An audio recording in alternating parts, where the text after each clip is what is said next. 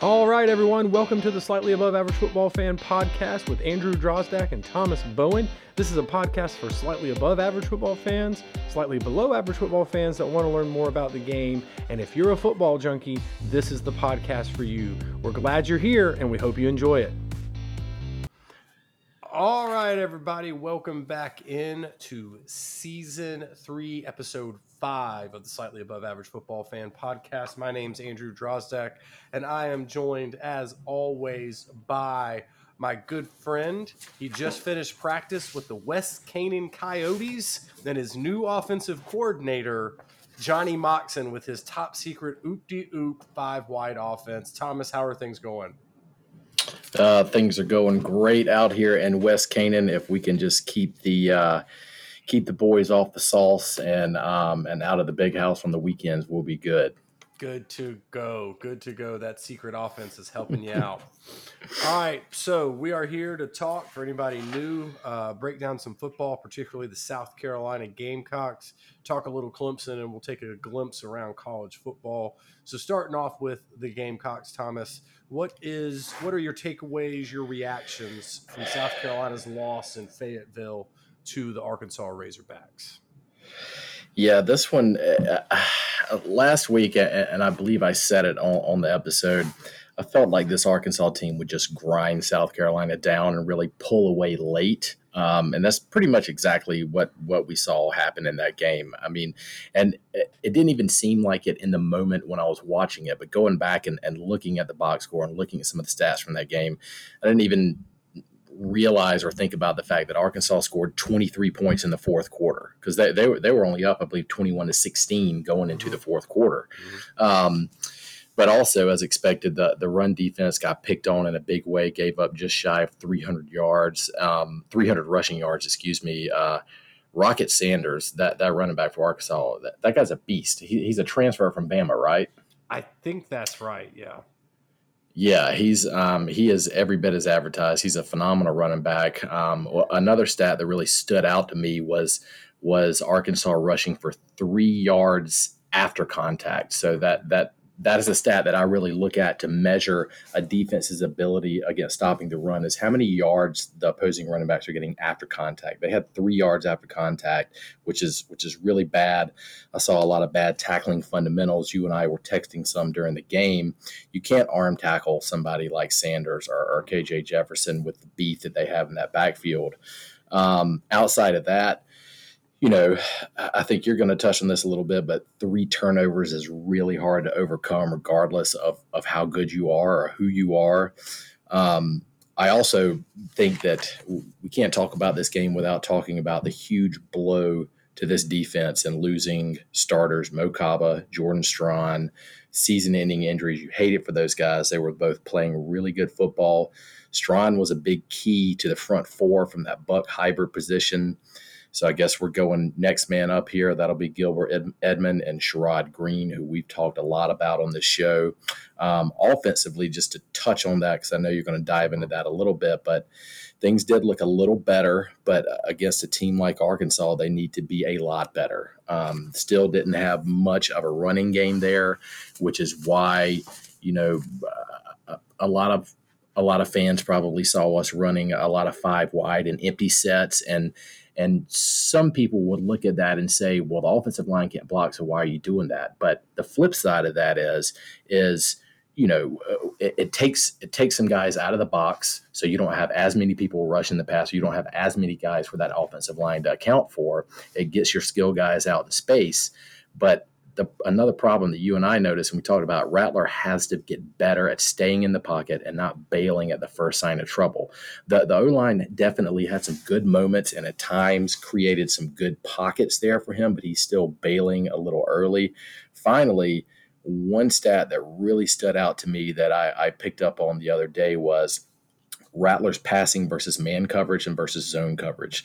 Against man coverage, Rattler had an 11% completion rate. Against zone coverage, 84% completion. That is really good. That's kind of some of the things that jumped out to me. I don't really know what to make of that zone versus man coverage, and some of that could have been later in garbage time, but I'm curious to see what your takes are on that. Well, I think, and you shared those stats with me. And I think one of the things I'd say about that is the zone coverage versus man coverage. With man coverage, it was probably when he was facing a blitz. And you already mentioned that one of the issues there was he was bailing out a lot in the blitz situation and doing things. And that's going to lead to as great as he was on the run at times against Georgia State in that first week's game, he struggled on that rollout type situation this week against Arkansas. So I think that plays into it because that man coverage was probably when he was facing blitz. And you hit the nail right on the head. The offensive line did show improvement, and quite honestly, I was a little too harsh on them until I rewatched it actually twice. And ultimately they did fairly well at times. I mean, there were misses. The biggest problem right now is and I'll talk more about it in a second, is outside pass rush. Those edge rushers, be that a stand-up linebacker coming or on a blitz or a down lineman, we were really struggling with those loose nines and that far outside athletic rush, seeing a little bit of trouble there. And the problem is, in my opinion, Spencer has lost faith a little bit in his offensive line. I know he wouldn't say that, but it looks that way when he plays. He's bailing out, as you mentioned, way too early. And as offensive line coaches, we like to call that running from ghosts. His peripheral vision is showing him a flash of the other team's color, and he's getting the heck out of Dodge because he doesn't have confidence. It may be completely unconscious, but it is certainly impacting him right now. Now, before I go any further on all that, I do want to point out that we got to give some credit to the Arkansas defensive line and linebackers.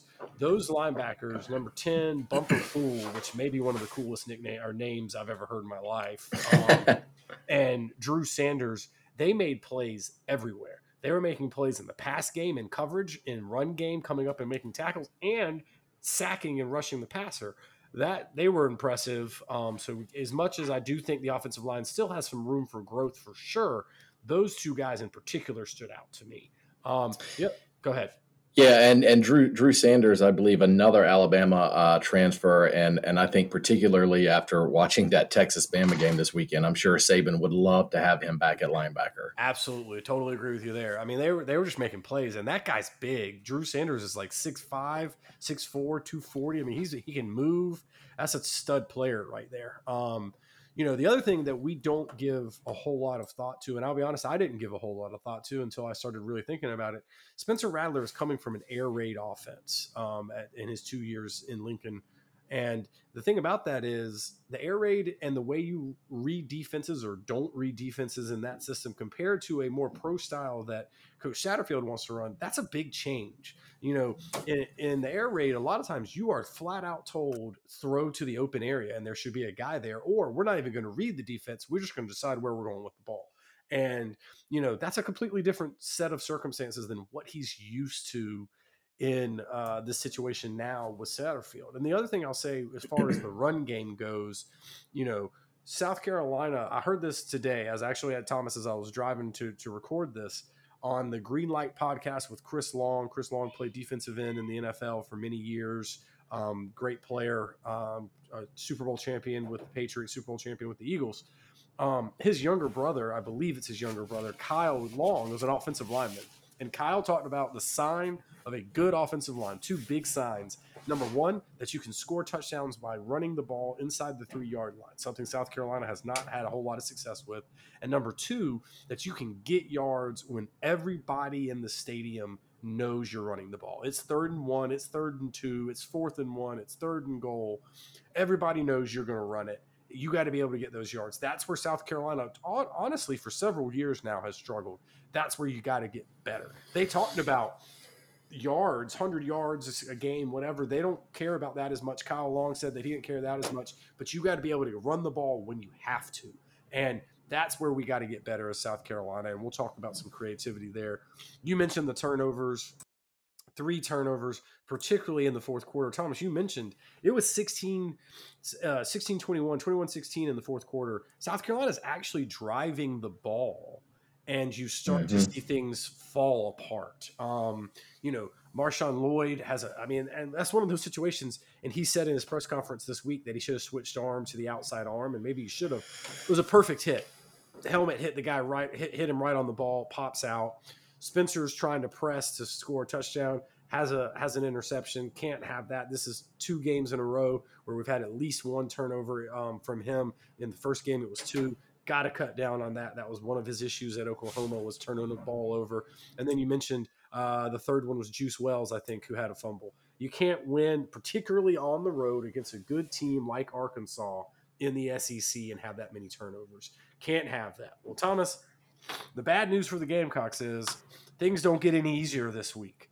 The number one Definitely not. The number 1 Georgia Bulldogs are coming to town to play the Gamecocks at Williams-Brice at noon on Saturday. And, Georgia, before we jump into things, Georgia has looked pretty dog dominant. Now, granted, they played they played Oregon, and then they played Samford. So, Oregon, that was a 49-3 game, I think. I know they shut out Samford. So, I mean, how good are they? We don't know, but they look pretty doggone dominant. And considering what they did last year, they look really good. So I'm going to start off and talk a little bit of South Carolina offense like I've already done. Coming into this game, Thomas, the Gamecocks rushed for 40 yards on 29 attempts against the Arkansas Razorbacks and 79 yards on 32 attempts against the Georgia State Panthers. That is dead last in the SEC.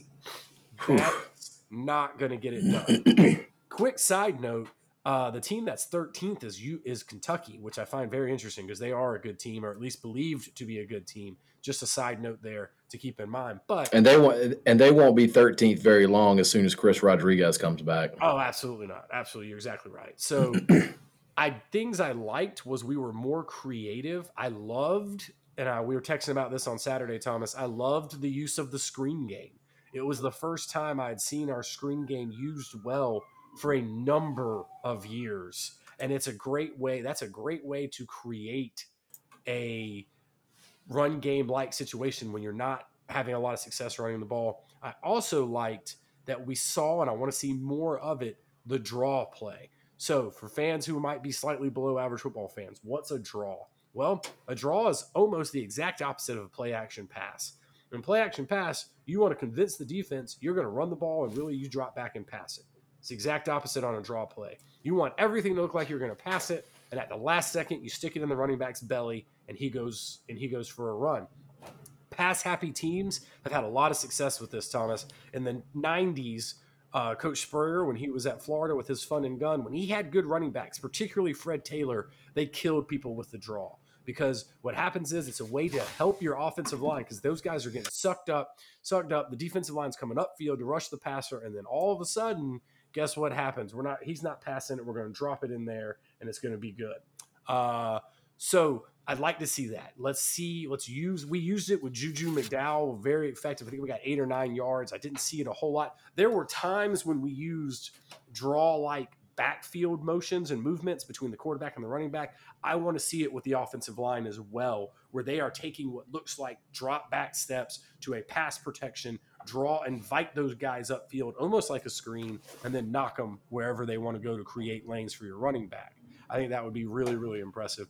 So switching to the passing game, South Carolina passed for 376 yards against Arkansas, 277 yards against Georgia State, and are currently third in the SEC in passing.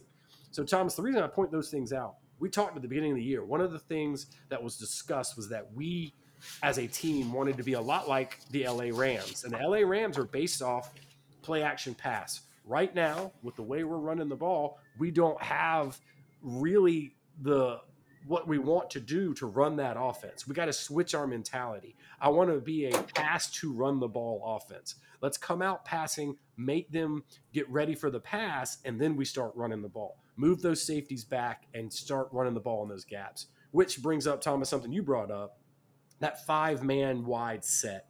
Thomas, I think a little bit of that, like you mentioned, was to get our athletes in space, but it was also to open up that box. If they had to cover the whole field horizontally, that makes that middle in between the hashes a little bit more open. And I think the hope was to get some more passing, comfortable moments with Spencer Rattler. And I think at times it worked and at times it didn't.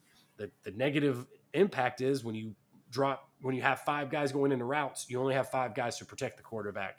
That led to some issues, which to me, I got to be honest, Thomas, I want to start seeing backs kept in the backfield to help with the pass rush. particularly checking for edge rushers, be that defensive ends, be that rushing linebackers. You're going to talk a little bit about Georgia's defensive philosophy. They are multiple, but they are a three-man front base, which, as we all know, in the first game gave South Carolina trouble against the Georgia State Panthers. So I want to see more keeping backs in. Marshawn Lloyd is big enough to pick up a blitzing linebacker or help on a chip on a defensive end. I think that you could even put Jaheim Bell there at times to help with that. Either way, we got to get a bodyguard type feel for Spencer. In the passing game, Thomas, again, I'm not trying to step on your defensive breakdown. Co-defensive coordinator for Georgia is somebody that all South Carolina fans are familiar with, or they should be, Will Muschamp.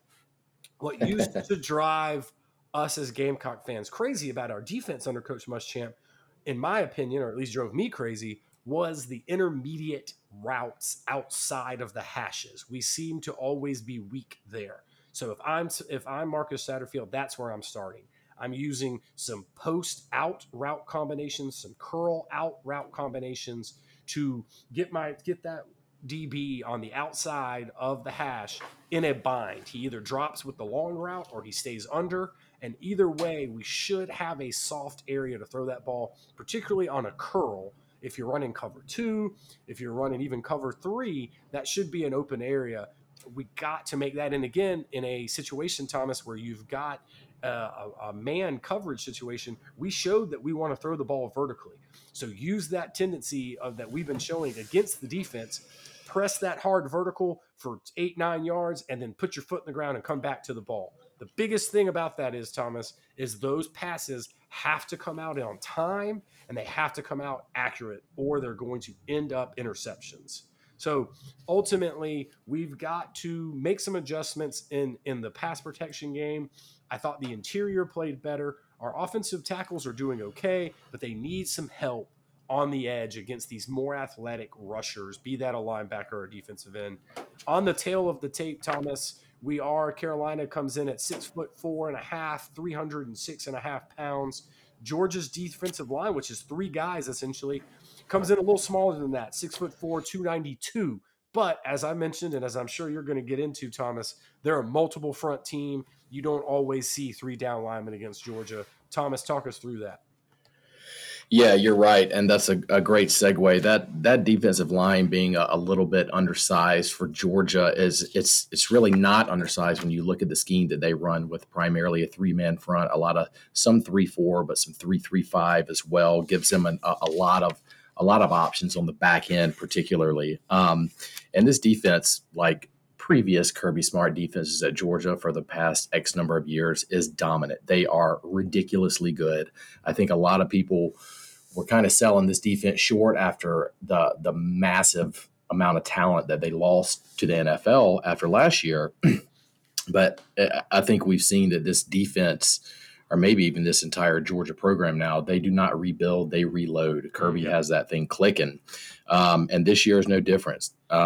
Through 2 games, have not given up a single touchdown. They're the only FBS team to not allow a touchdown this season. They've only given up 3 points. That was a field goal that Oregon, scored on them, allowing 220 total yards of offense per game. That is very, very good defense. Up front, honestly, I don't even really think that there's a whole lot to talk about up front, because their front guys just maul people. They're quicker. They're very athletic. They do like to run that nose tackle head up on the center. You've talked before as an offensive lineman how difficult that is as a center to have a guy head up on you. But then they'll also move him around, move him to A gaps, B gaps, move him around, whatever they need to do there. The back end is what I really want to talk about on this Georgia defense, which is last year, South Carolina had a little bit of success airing it out against this secondary. And I think the secondary is even better this year. I think that they will look at let me back up a minute. So it's pretty obvious through the first couple games here that Juice Wells is probably one of South Carolina's top receivers right there, right? Absolutely. Last year, it was Josh Vann, 100%. Honestly, it seems like Josh Vann's not even on the team anymore. I don't even know how many touches, if any, he has on the season. Yep. So Juice Wells is your main guy there. I look at Georgia to bracket Wells. We've talked in previous seasons about bracket coverage. As a brief refresher here, bracket coverage is double coverage, essentially. If you really want to break it down in its most basic sense, it is double coverage. We saw teams bracket Josh Vann a lot last year because he was really the only receiving threat, so they were able to bracket him. When you talk about bracket coverage, there's really two different sets of bracket coverage. You've got under over, which is a vertical bracket, and then in out, which is a horizontal bracket. So breaking that down a little bit further, under over the vertical bracket, that gives you the ability to stay underneath the route, but then you've got help on the back end, so you're not going to get beat deep, as he tries to say, right? Yep, nailed it. On the flip side of that, in out or the horizontal bracket, it still allows for that over the top coverage depending on the break of the wide receiver. If he breaks in, that out defender is just going to roll back to the top and cover the back end, and vice versa. If he breaks out, then the end's going to cover the back end. So I think you'll see some bracket coverage on Wells. Of course, that is going to give some more opportunities to some other wide receivers on the field. South Carolina has to take advantage of that. Another thing that I've seen Georgia do a lot this year, and this is another staple of Kirby Smart defenses because this is how Saban runs his. We all know that Kirby Smart is from the Nick Saban coaching tree. Is match coverage. Georgia ran a lot of match coverage against Oregon, and it confused the hell out of Bo Nix. It was just gave him fits. And so when we talk about match coverage, we're looking at pattern matching, and that can be zone coverage that looks like man, or it can be man coverage that looks like zone. And essentially, in a zone match coverage, you've got guys that are dropping to their zone where it looks like zone, but anytime somebody comes into their zone, they're running man coverage, and then they'll dump them off to somebody else. You can have man match where it's really a set of rules where you're saying, all right, I've got this man if he's running an out coverage or a deep route. I'm man on him the whole way. If he does anything else, I'm passing him off to somebody else. I say all that to say that this can be a huge problem for defenses that are predicated on having man beaters on one side and zone beaters on the other. You've talked about this before. It makes it easier for quarterbacks if you've got routes on the left side that are designed to beat a zone coverage, routes on the right side that are designed to beat man coverage. Now, I don't know that we call our offense this way. I don't know if Marcus Satterfield does that. That could spell a lot of trouble there. Another thing that is beneficial for the defense in this pattern matching coverage, it allows the defense to roll a safety down into the box. You get an extra man in the box for run support, but you're still able to adequately defend the verticals or the deep routes down the field. Whereas if you're just running cover 3 or cover 1, you're going to stress that safety and he's got to make a choice, and you're going to leave one of those vertical routes wide open. It's really kind of the best of all worlds. I think obviously, Saban kind of pioneered a lot of this stuff whenever he was in the NFL as a coordinator working with Belichick. And it's really become a staple of Alabama's defense that is now, of course, Kirby has brought it over to Georgia. And you'll see a lot of that, too. So if you see a lot of if you see a really bad interception, if Rattler throws a really bad interception where it's like, where are you throwing that ball? How did you not see that guy? Then it's probably a situation of pattern matching, and he was looking at the wrong side. He thought they were running zone over here. They're actually running man, and they could just spell a lot of trouble. So I really think that, this Georgia defense is brutal. They rotate a ton of guys on front. They keep those guys fresh. It's going to be a long day for the South Carolina offense, and they're going to have to be very creative. Yeah, no, I totally agree with that. And I think you're exactly right in the fact that they have a very good secondary. And you hit the nail on the head with that difficulty there of that match zone or matchup type coverage. I don't think Satterfield calls it where it's zone beater to one side, man beater to the other. It's a little bit more full field read progression. I will say, Thomas, though, I got to think, and because Arkansas sort of did this too, they kept safeties back all day and really said, beat us with the run, beat us with the underneath pass. And there were times we got some good underneath passing going, and then there were times we had good screens, but unfortunately things would happen. Really, those first 2 drives in Fayetteville should have ended in points. South Carolina had a bad illegal hands to the face call go against them on a third and manageable that would have been at least, I think, 3 points there that backed them up out of field goal range. And then they ended up having issues on that second drive as well, where I think they ended up with a field goal there instead of a touchdown when one of those linebackers I mentioned made a huge play to stop us there, and we ended up having to go for a field goal. So I think that's something to keep in mind. So Georgia's offense, Todd Monken, is it Monken? That's how I say that? Yep, you're on it. I thought so. Third year at Georgia, has an extensive background, has really got a system that's working well there. Stetson Bennett is returning as quarterback after leading them to a national championship last year. I read an article talking about how this spring and summer was probably the first spring and summer of his career at Georgia where he was the starter the whole time. He was not, there was no debate on if he was the guy. So that, that really helped his confidence, really helped his timing with his teammates. He's smart. He's mobile enough. He's not a guy who's going to, he's not Mike Vick. He's not KJ Jefferson in the fact that he's a tank that's going to run you over, but he can break contain and he can avoid the rush and he can get you, have that frustrating moment, Thomas, where he, you got it in 3rd and 7. You feel like you got him dead to rights and he ends up squirting out of there for 8 yards and getting a first down. He is one, kind of knock, I guess, if you will, against him. He's a shorter guy. He's probably about 5'11", which may be a little bit generous, and he's about 195-ish pounds listed, which also may be a little bit generous. So that leads to some difficulty seeing over the center, over the middle there. So that can be something for South Carolina to try and play with. Georgia's got definitely the best group of tight ends in the country. Brock Bowers and Darnell Washington lead the way there.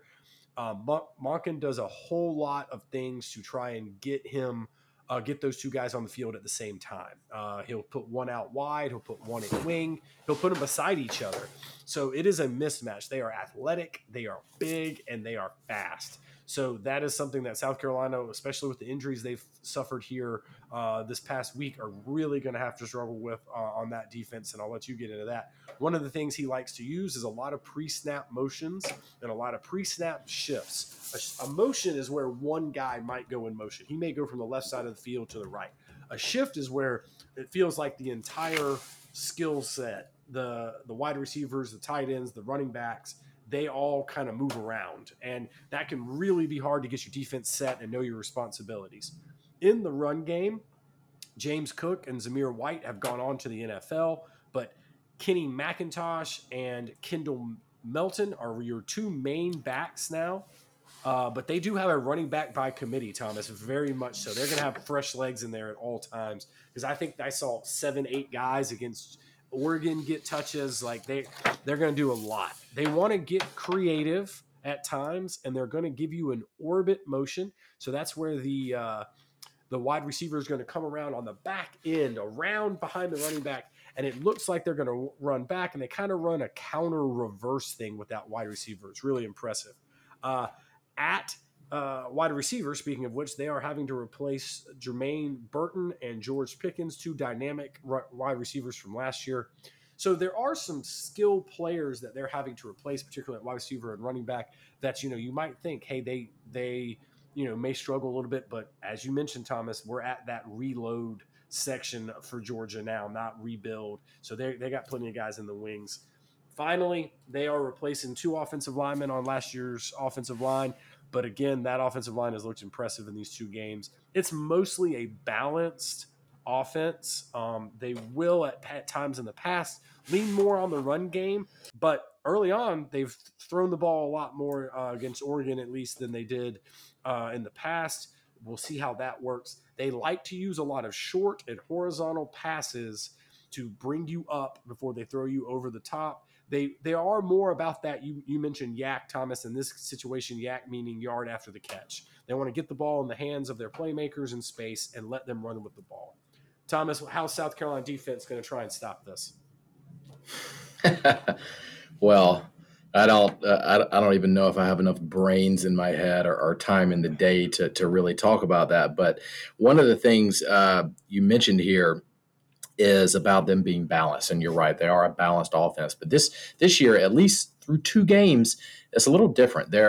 they're statistically and looking at yardage wise, their running game hasn't really gotten going because they really haven't had to use it that much.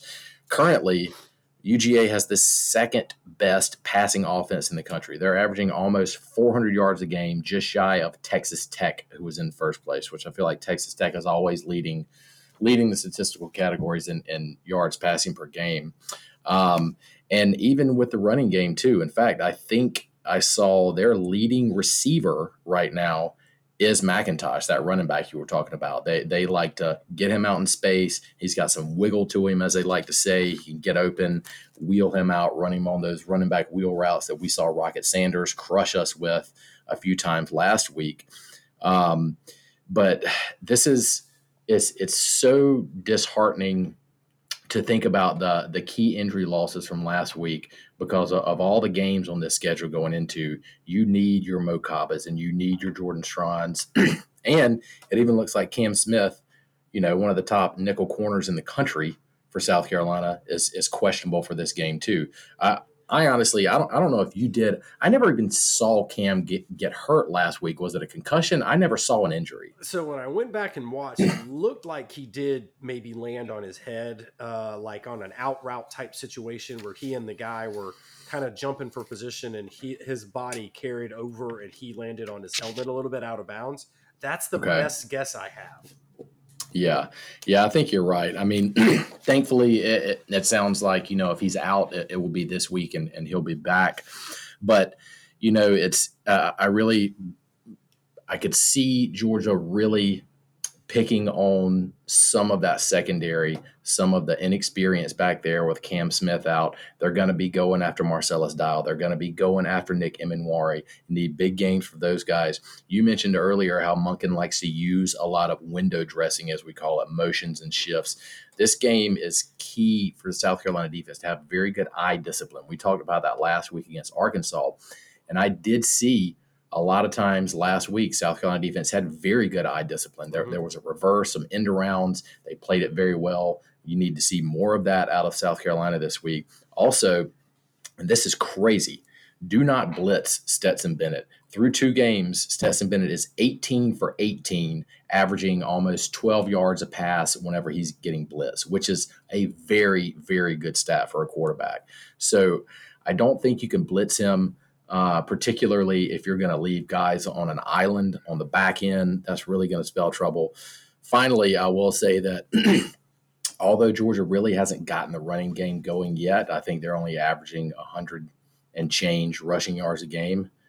Oh boy, if Georgia fans want to see the rushing game get going, this is the game for it to happen against this South Carolina defense. I think it could be ugly, and honestly, I think that this game may not be as high scoring as a lot of people would think, because I think they're going to get that running game going and it's just going to eat a whole lot of clock and they're just going to churn them out.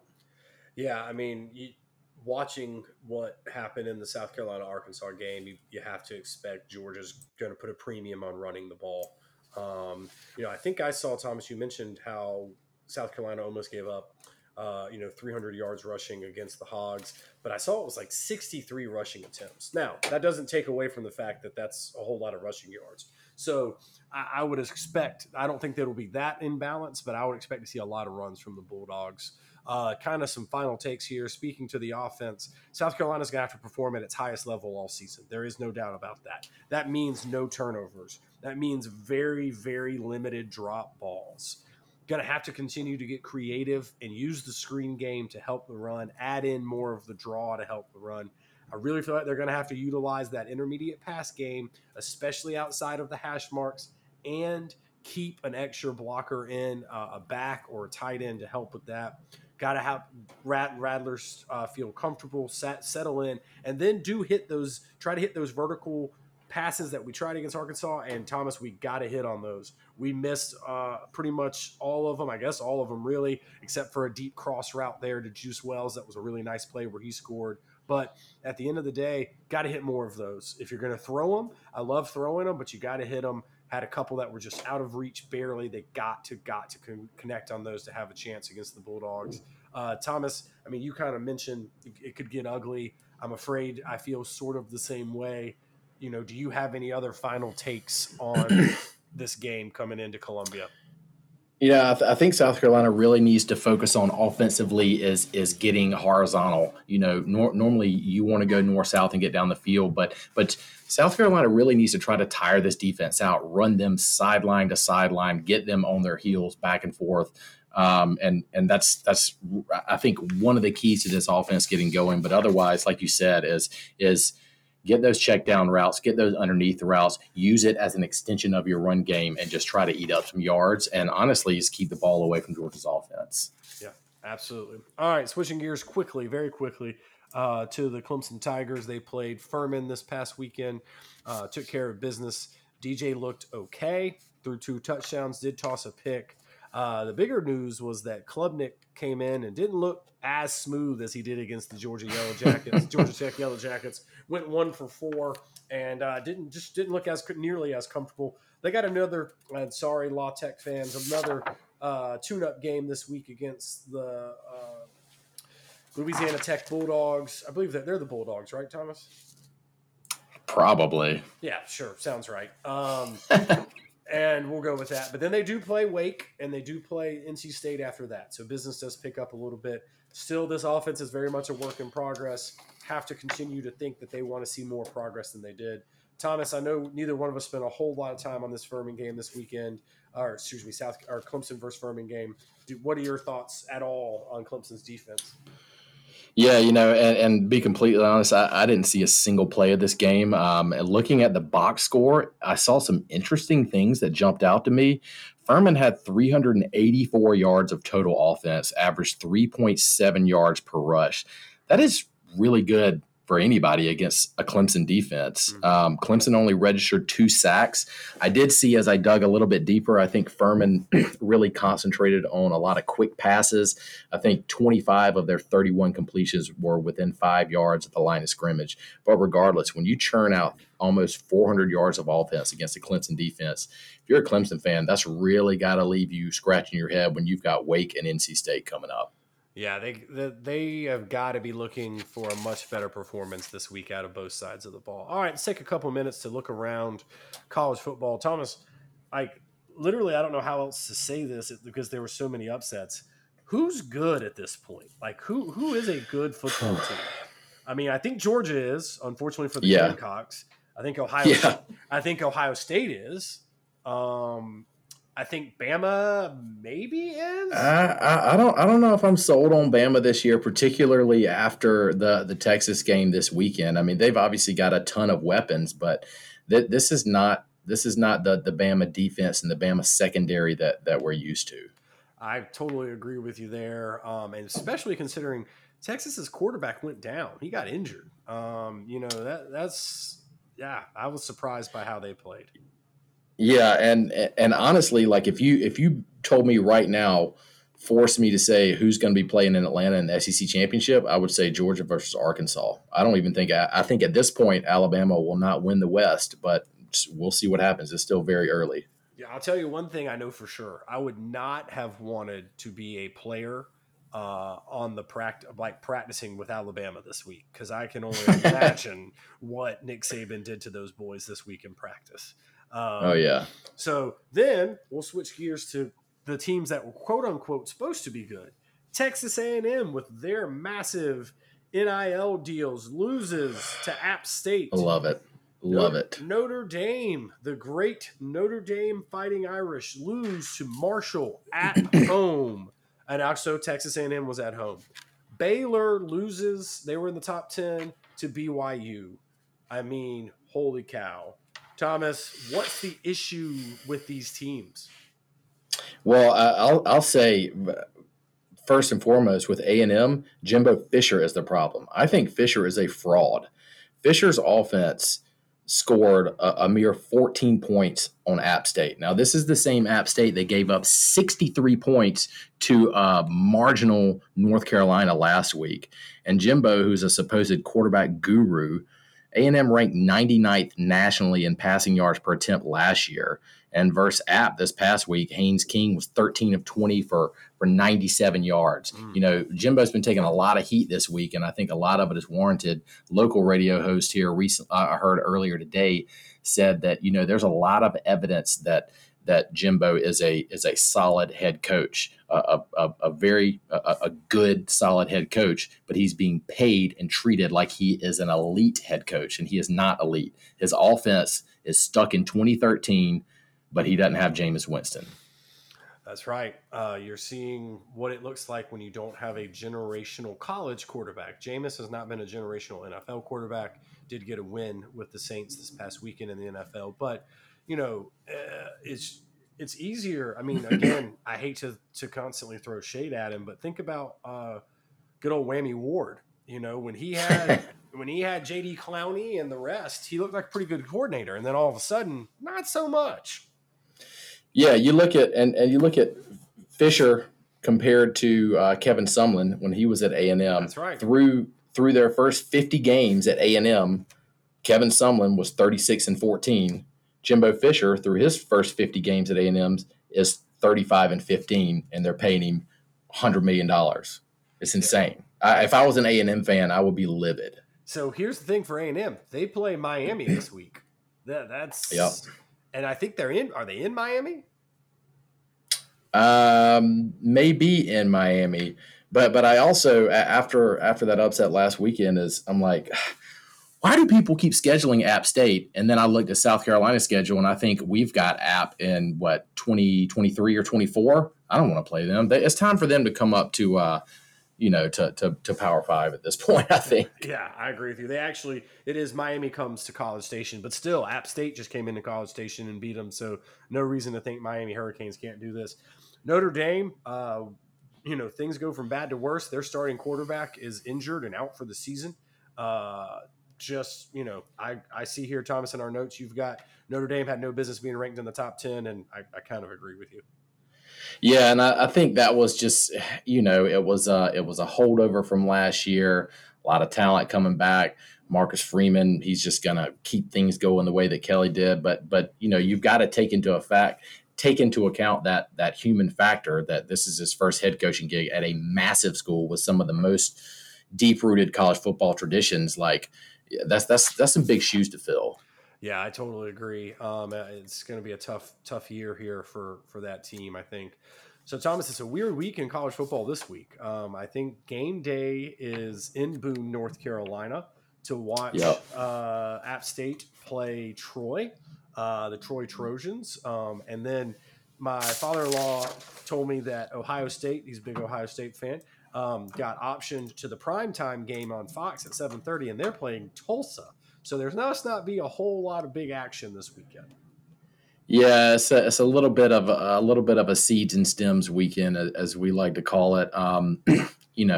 Looking, just kind of browsing around here, there's really not a whole lot of games that I'm super excited about. I'm interested to see what's going to happen in this Penn State at Auburn game. That's in the 3:30 slot on CBS. We're kind of at that point in the season after you get through the first 2 weeks where most teams have a tune-up game or two before they really get into the thick of conference play. So yeah, there's some duds this weekend, but hopefully, you never know. Sometimes we've got those seeds and stems weekends with a lot of fireworks, so we'll see what happens. That's true. All right. Well, the Gamecocks are going to need a heck of a showing against the Bulldogs to have a chance there. Clemson's tuning up against La Tech, and you will have some interesting games to take a look at, maybe see some upsets again this weekend. Thomas, as we head out the door, I want to remind everybody that we are on social media. You can find us at SAA Football Fan, at SAA Football Fan on Twitter and Instagram. Check us out.